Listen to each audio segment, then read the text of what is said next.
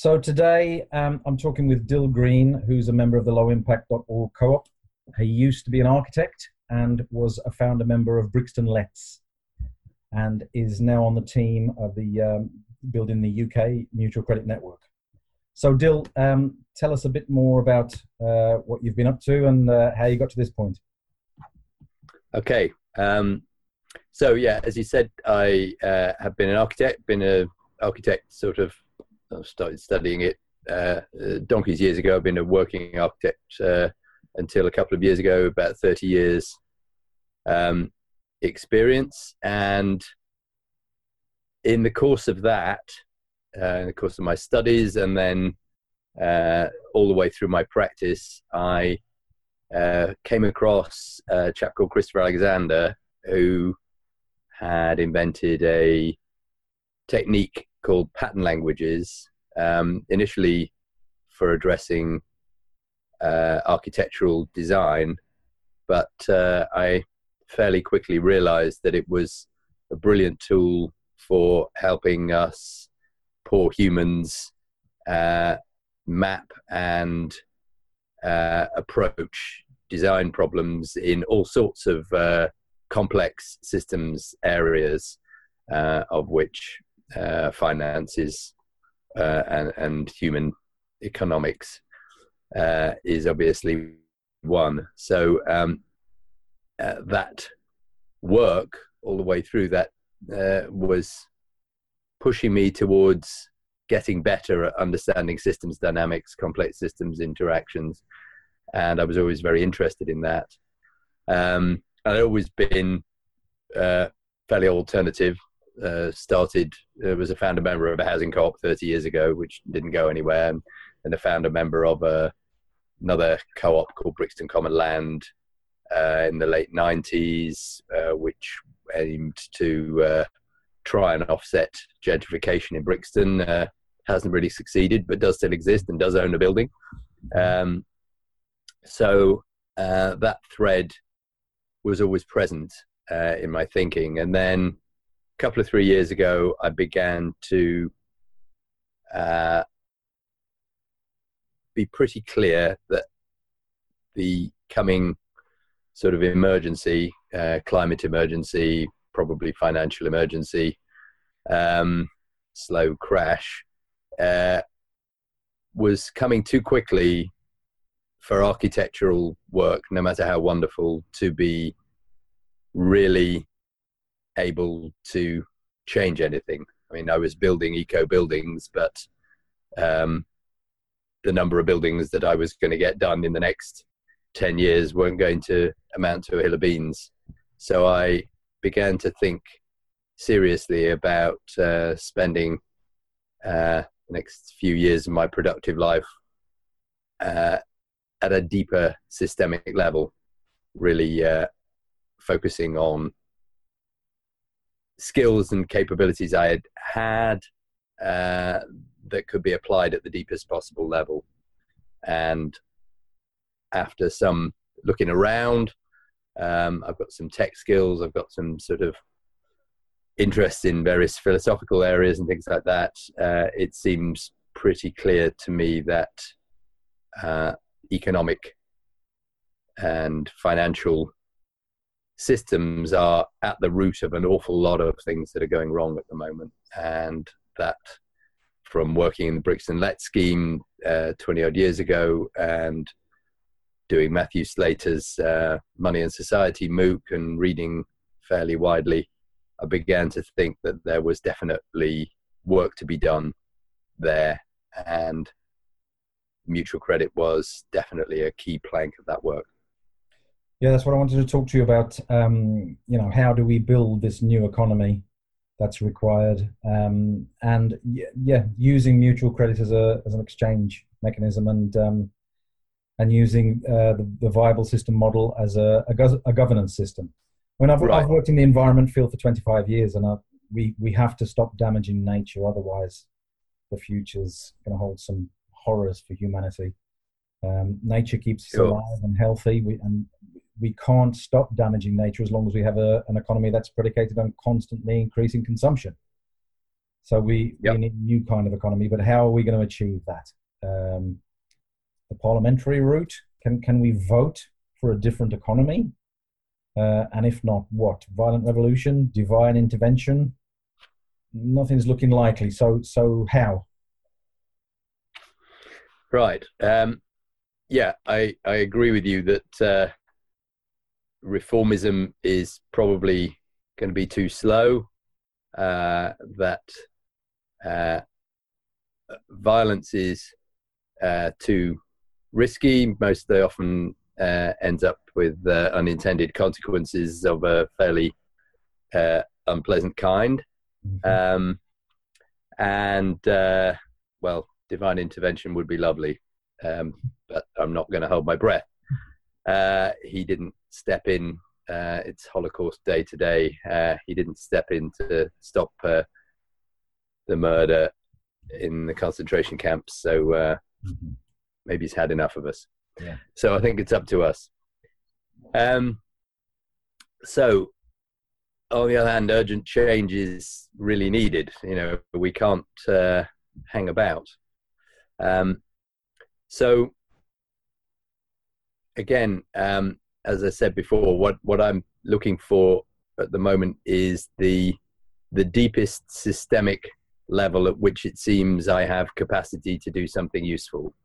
There's a woman called Donella Meadows. We could put a link in the details. Yeah, everything we talk about, I'll put a link in the description. Great. Okay. So she was part of the Club of Rome that wrote the original Limits to Growth report in the early 70s and carried on doing that sort of work for the rest of her life, thinking about systems, dynamic system change, complex systems, and sustainability. And she's written this really good paper, which, and it's in Wikipedia as well, which just sets out the various different layers of a system in which you can hope to interact, starting with really simple things like changing your own lifestyle. And then the deepest thing is change the culture. And so looking at, as I say, my capacities and where we're at, it seems to me again and again that the structural dynamics around the creation of money and are absolutely conditioning at a very deep level just about everything that this industrialized, now pretty much global civilization can do. And from my experience with Let's and then learning later on, it's evident that smart people have come up with other ways of structuring and making the rules of a means of exchange system that are just as capable of supporting a complex economy, long supply chains, fancy stuff like the computers and the technology that we're using to record and disseminate this interview, without requiring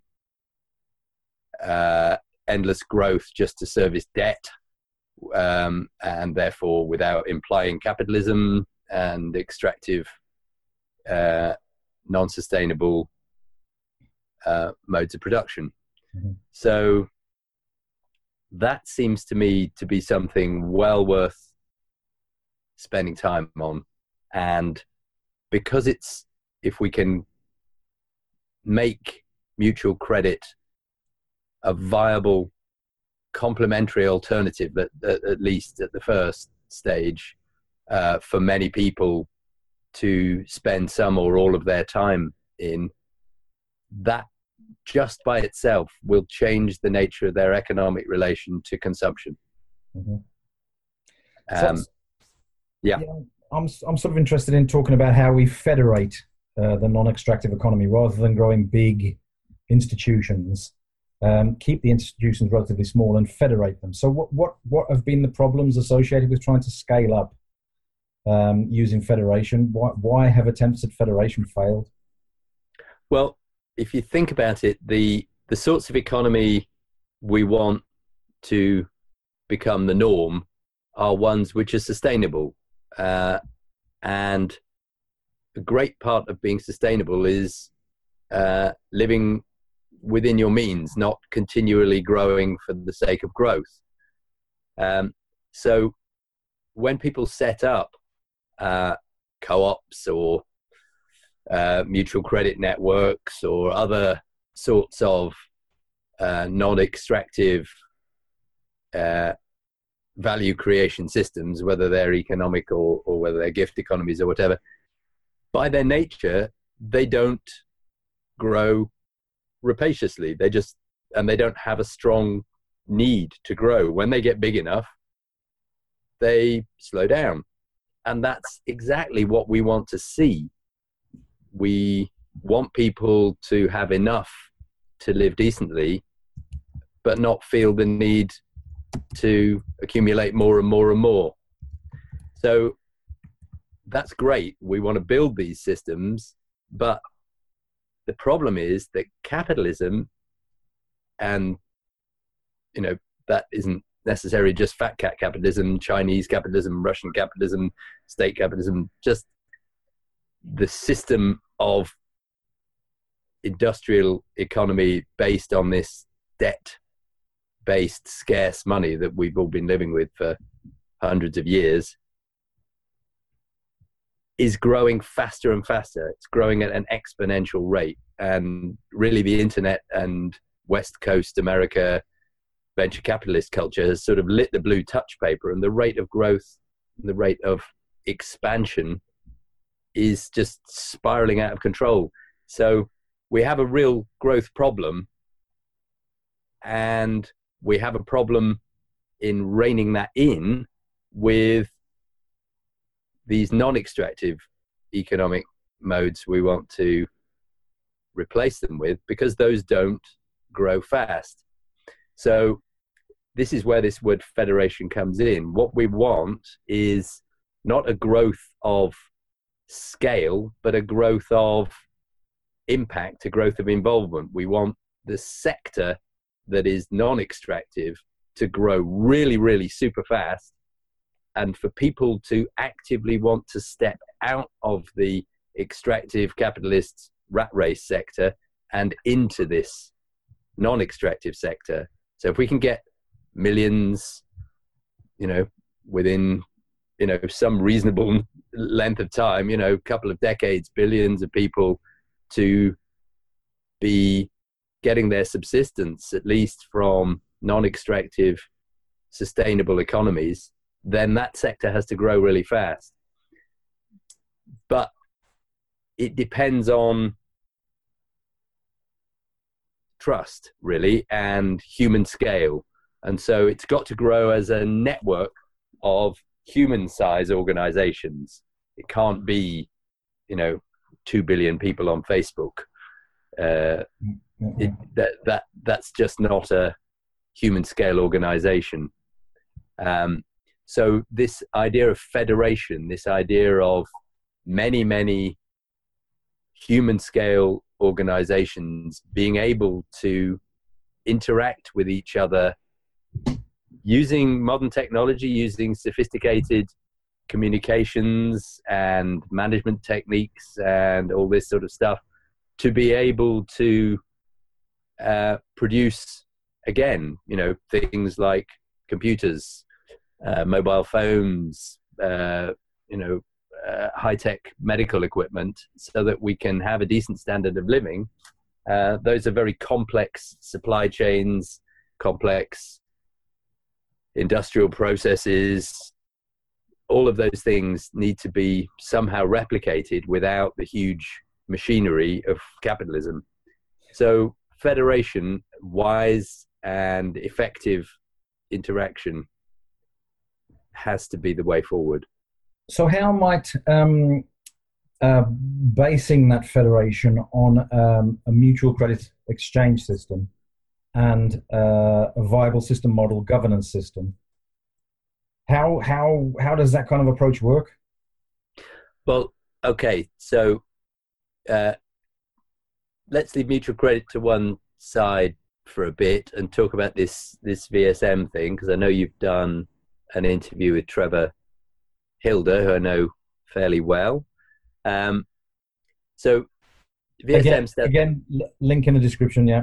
Yeah, VSM stands for Viable System Model. It's a fairly nerdy sort of technical subject, really, but what it really comes down to is a much more thoughtful and adaptable management model for human institutions, for any system really, than the straightforward management and workers top-down hierarchical model which we've sort of inherited from the early 19th century, and which is very sort of crude. We tend to sort of split people into workers and bosses, and that's all there is. The viable system model is wiser than that, and it says, well, organizations have to have different modes of operation to be able to persist in their environment and work effectively. So there is, of course, production, people actually doing things. Then there's coordination. Different sets of people doing things need to be able to work in harmony to produce effectively and without waste. Then, of course, there is a sort of command and control function there, which communicates to various productive teams what ought to be done next and makes sure that standards and things like that are working. But as well as those three modes, which we might understand, it introduces two other modes, one of which is it calls guardianship. And that's about really keeping a very clear eye on the reason that we're all engaged in whatever the system is doing in the first place. So, what is our purpose? Why are we doing this?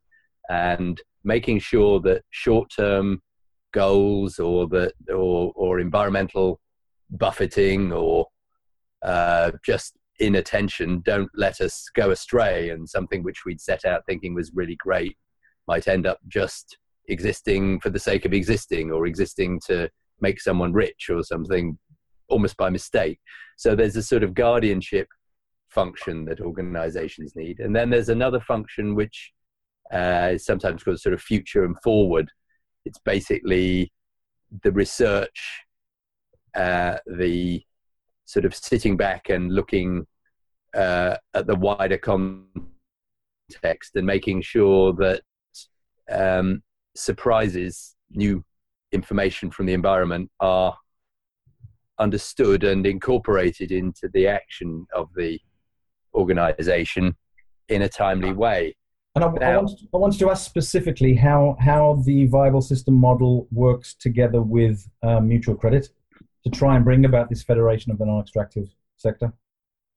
So for me, that BSM model and mutual credit need to sort of also be considered almost fused together through this thing that lots of people would have heard of, which is a sort of multi-stakeholder cooperative approach, where what you do is you look at all the various different players in the system and you acknowledge that they may have different, as it were, value propositions. The reason they're there are different.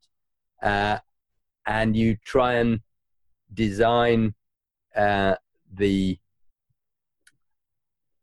functioning of the organization and the governance of the organization so that those different stakeholder groups all can interact together. All of them will need the organization to achieve its purpose to succeed, and they need all the other groups to succeed. Sorry, talking about the federation itself is an entity which is a multi-stakeholder co-op. what you have, and this is again another key aspect of the viable system build, is at every level of the system you have the same type of structural thinking. So you have, the technical term is recursion. So within a small work team of 5 people, you might have someone whose job it is to remember, what our purpose is here, and or spend some time doing that. You might, but then when 3 or 4 of those groups come together, you need to have a wider version of all those systems. So if you think of a federation of mutual credit networks, which is what we're talking about, so in order to be able to intertrade between networks, they all have to have access to some accounting system, some trade verification system, some business directory. Who maintains that? Well, that will be a sort of specialist set of people, stakeholders. They'll maintain software and deal with, maybe handing records to the government at year end and that sort of thing on behalf of all the members. So they aren't the same as an ordinary member who just trades. So you get these different stakeholders, and you get those at all the levels of scale. So you might have a little local neighborhood mutual credit, which would be more like a let scheme that people might know, where you might just trade DIY tools and surplus produce. But then several of those might be joined into a regional, a town-sized network with shops and businesses in, and then several towns might be grouped together in a regional network. And at all levels of this federation, you've got these different stakeholders, and there'll be, people who are investors. These things will need money to get started in the environment we're in. They have very different value propositions from members, and we need to align all these people very carefully. But there'll be some things that we can't get from the non-extractive sector yet, like laptops or cars. What do we do then? Just suck it up and do the best we can until we can get them from the non-extractive sector.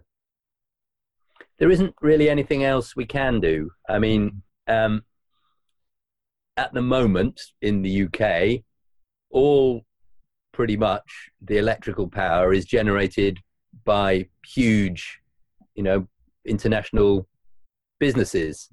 We aren't going to change that overnight. So we're always going to be, for, at least the first couple of phases of building this new economy, in a mixed economy where we're, holding our noses and doing business with organizations that, we think are probably on balance destructive, but we have to live. The key for me will be making it as easy as possible at every stage for the next target sort of group of traditional businesses to be able to transition into mutual credit, either fully or partially as they go along. I've been thinking about this with banks. Banks are closing branches all over the country, and one reason they're trying to do this is they really would love to have no cash. They would love to have a cashless society because it's very cheap for them to run that. They could sack, huge proportion of their staff and just run everything with computers and a few hundred people at head office if everyone was using smart cards to pay for everything. But actually, that's a two-edged sword for them, because mutual credit works purely on information. It doesn't have physical tokens of cash. So actually, once the banks implement those systems, then at a certain level of scale, then we just say to them, well, start becoming services of mutual credit. You won't earn interest. You'll have to earn your money doing something else. But, here's mutual credit's coming thing. So those sort of things, I think, are, fun to think about now, not very seriously. But in the future, that'll be the way to think. So I guess a non-extractive economy will involve co-ops of various descriptions and sole traders, public sector workers. Anything else? Co-ops are the obvious place to start. There's all sorts of great things about working with co-ops. I mean, beyond the reasons we might think we like co-ops, co-ops have immediate access to individuals because all of the workers in a co-op are members of a co-op. So we're planning to start this UK Mutual Credit Network as a business-to-business network, but to expand throughout the economy, it needs to be able to serve individuals, and the individuals within a co-op that's already in the mutual credit network will be a great place to start. At the other end of the spectrum, the co-ops movement already has access to government. You know, it can go and talk to government and tell it what we need. So co-op sector is great. The public sector is another brilliant target that I think, you know, we'd be looking at, you know, a lot sooner than we'd be looking at, you know, energy generation companies and things like that, because most of the work that local authorities do is labor power. You know, they employ local people to deliver local services. Well, that's basically tailor-made for mutual credit. And in an era of austerity, and even if the floodgates of cash are opened, it's still going to take 10 to 15 years for lots of local authorities to build their services back up to where they were in 2010. So mutual credit networks can massively leverage the power of local authorities to do great work. So then sole traders, they're basically, you know, individuals on steroids, really, I suppose. And they're, you know, probably the main issues there will be sort of annoying ones about regulatory status of whether this counts as consumer credit, and really, you know, just things that are far too detailed at the moment. Yeah. So for sure, all of those sectors should be folded in within, you know, a reasonable timescale. And once you get local authorities, and then maybe you would next look to hospitals, then suddenly you have turned a huge corner, because those organizations employ tens, hundreds of thousands. I think the NHS possibly employs over 1 million people. And once a few of those employers realize what they can do with mutual credit, how it completely unlocks the constraints of scarce money in delivering the services that they, by and large, you know, strongly believe in as a social good that they want to deliver, that will be enormous. And how do we keep the individual units of this new economy small, and federate them rather than allow? I'm thinking of the co-op bank. Obviously, it got enormous, stumbled, fell over, got swallowed by a hedge fund. It was gone, and suddenly there was no cooperative bank in the country. And if it was a federation of small local cooperative banks, then if part of it fell over and got bought out, then we'd still have the rest of the federation. How do we keep the unit small? Well, probably constant vigilance. On the other hand, it seems clear to me that mutual credit, at least to start with, is going to be less economically useful than the pound in your pocket. Pound in your pocket can be spent on anything that's for sale in this country, but a mutual credit network that's starting out with only few thousand members will only be able to be spent on things that those few thousand members can provide, and that's going to be limited. So as a purely economic means of exchange, it's not going to be as good as pounds for some time to come. So what makes it better? We have to look to things that aren't purely economic, and those are trust, community, solidarity, and those things, turns out, are actually economically useful as well. You know, you'll give more credit into a network where you know that a majority of the members there are people that you've sort of met or that you understand their ethos, than you would to an anonymous internet sort of mutual lending corporation or something like that. So I think there will be a natural tendency for these networks not to grow. As I've said before, you know, the whole nature of non-extractive economics is that people tend to grow until they're happy and then just stop. Whereas businesses usually grow and grow and grow and grow and grow. And well, they have to keep increasing returns to their shareholders, don't they? Yeah. And also because they're in a competitive environment, even if you might start a cafe and think after a couple of years, oh, this is great, we'll just run this cafe until I retire. This is lovely. I make a decent living and I like my customers. Suddenly next door there's a Cafe Nero on one side and a Starbucks 3 doors up, and your business goes. So people feel that they have to grow even if they don't want to in the capitalist sector.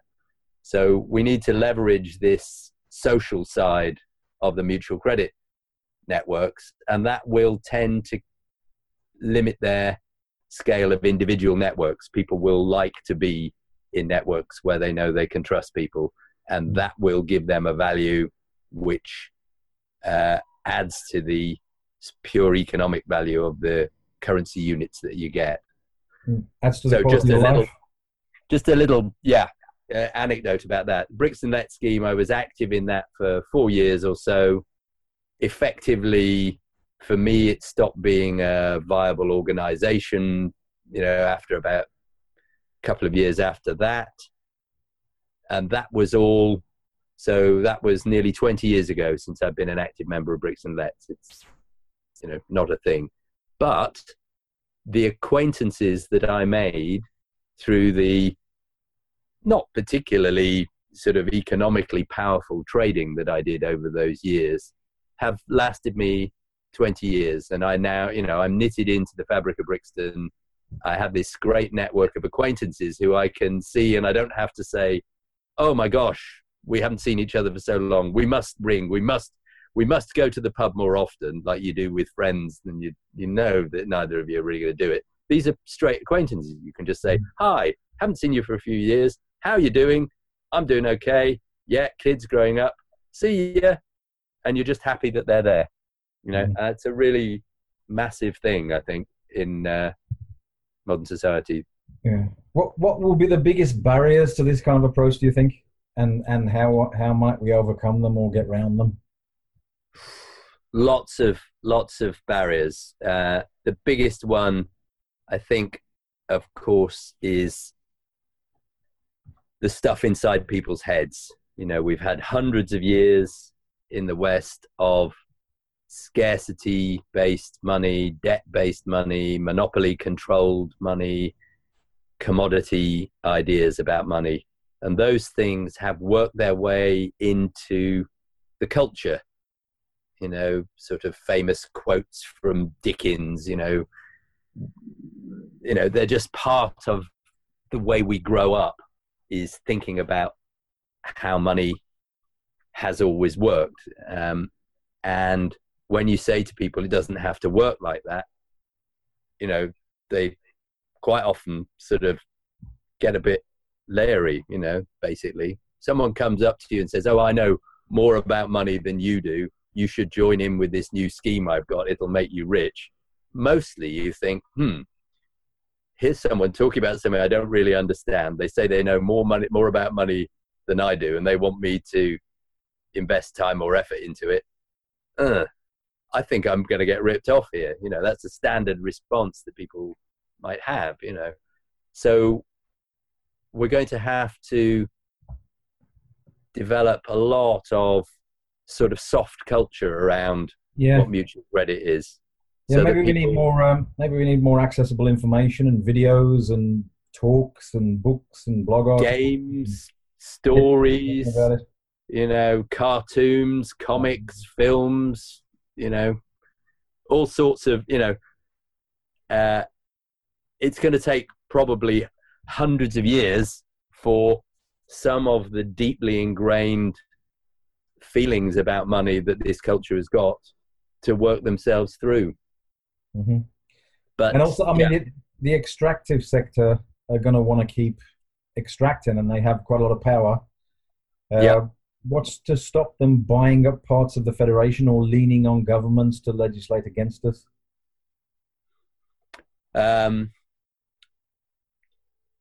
Okay, so number one, we have to craft our legal constitutions and checks and balances and governance agreements really carefully. That's crucial, so that what happened to the building societies can't happen to us. So we have to put these sort of poison pills into our constitutions that make it just not worth the bother for financializing institutions to come and try and rip the value out of the networks. As to legislation stacking the decks against us, that's sort of bound to happen. I mean, if you look at the history of all the sort of mutual solidarity financial institutions that working classes have built, building societies, mutual assurance societies, even the all sorts of things that the poor and disadvantaged tend to group together and build some sort of mutual solidarity schemes. Any of those that become successful tend to attract lots and lots of legislation, which is framed as, oh, well, there have been some failures in this sector and some people have lost their savings. So, of course, we've got to now oh, well, yes, you can run a mutual bank, but you've got to have £20 million in the bank as collateral before you can open it. So have you got £20 million? Oh, well, you'll have to shut down then. That sort of thing, sort of bound to happen. So what we have to do, I think, is to frame the legal structures of our organizations as closely as possible to existing organizations, so that if they try and legislate us out of existence, they'll also be legislating traditional businesses out of existence. And, that sounds a bit slick, but that's basically, a really clear strategy. Mm-hmm. And where do the resources come from to make this happen? So we sort of have to build this out of thin air.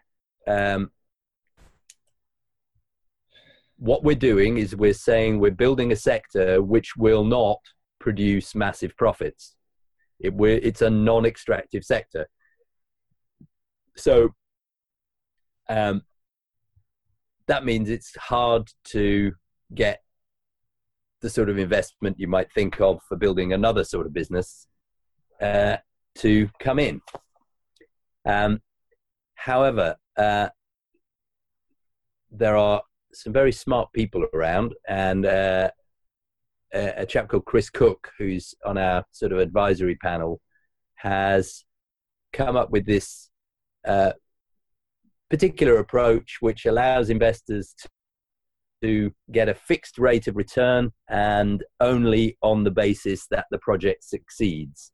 So there will be a vehicle for patient investors who share the same analysis that we do of impending, slow crashes in the environment and the financial system, and who want to build resilience against that, to make, hard cash investment that will repay them decently in hard cash terms as the mutual credit system expands. And I think we can design legal and financial systems that will make those investments attractive enough and safe in terms of not giving away control or ownership to people who are only putting in cash. Do you honestly think that there's widespread support for a movement like this? No, I don't think that you could call it widespread. I think there's I think the door is there to be pushed open among progressive financial circles, progressive economists, and people like Positive Money, Good Money, Rethinking Economics, New Economics Foundation, Kate Raworth's Donut Economics people. There's a lot of new oxygen around economics for non-orthodox approaches. There's an amazing woman called Stephanie Kelton in America who's pushing modern monetary theory ideas, which are sort of halfway towards mutual credit, to be honest, into very right-wing business people and getting actually quite strong receptions.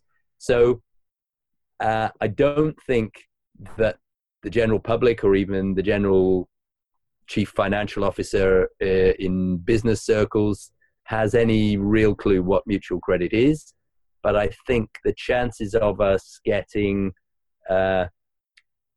good support and constructive engagement with the financial, progressive financial and progressive economics communities are pretty high.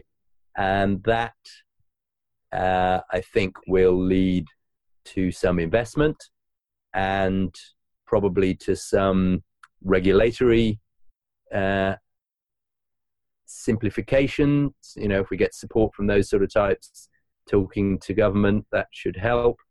So, yeah, to be honest, I think widespread support isn't going to come until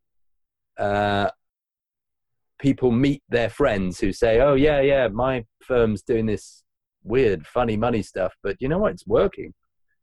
It's going to be not so much support as people voting with their feet when they hear their friends, their, people down the golf club saying, well, yeah, I joined this scheme and, my turnover's going up and my debt payments are going down.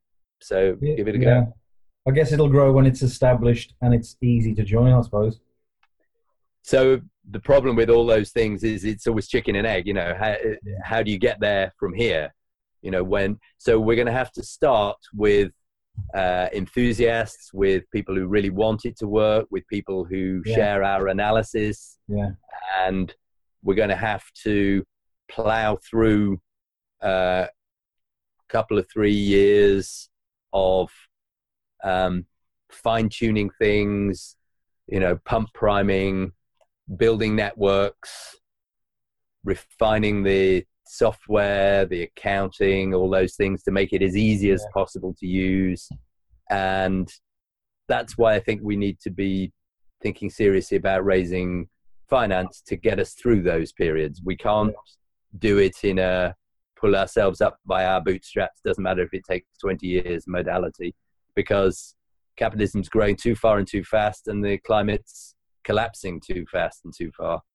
I guess if it works, I guess it will have been quite exciting to have been an early adopter. For sure. Being an early adopter is always an interesting thing. You sort of, there are ups and downs to being an early adopter, but the designs that we're thinking of and the ways that we're thinking of allowing and encouraging businesses to participate in the mutual credit network are carefully structured to avoid anybody getting seriously burned. Mm-hmm. And final question, really. Do you think we have enough time? Doesn't matter. We got to do it. It's the old transition town thing. Is transition thinking going to save the save our civilization? We don't know, but if we don't try, it definitely won't work. And if we do try and it fails, who do you want to have been working with?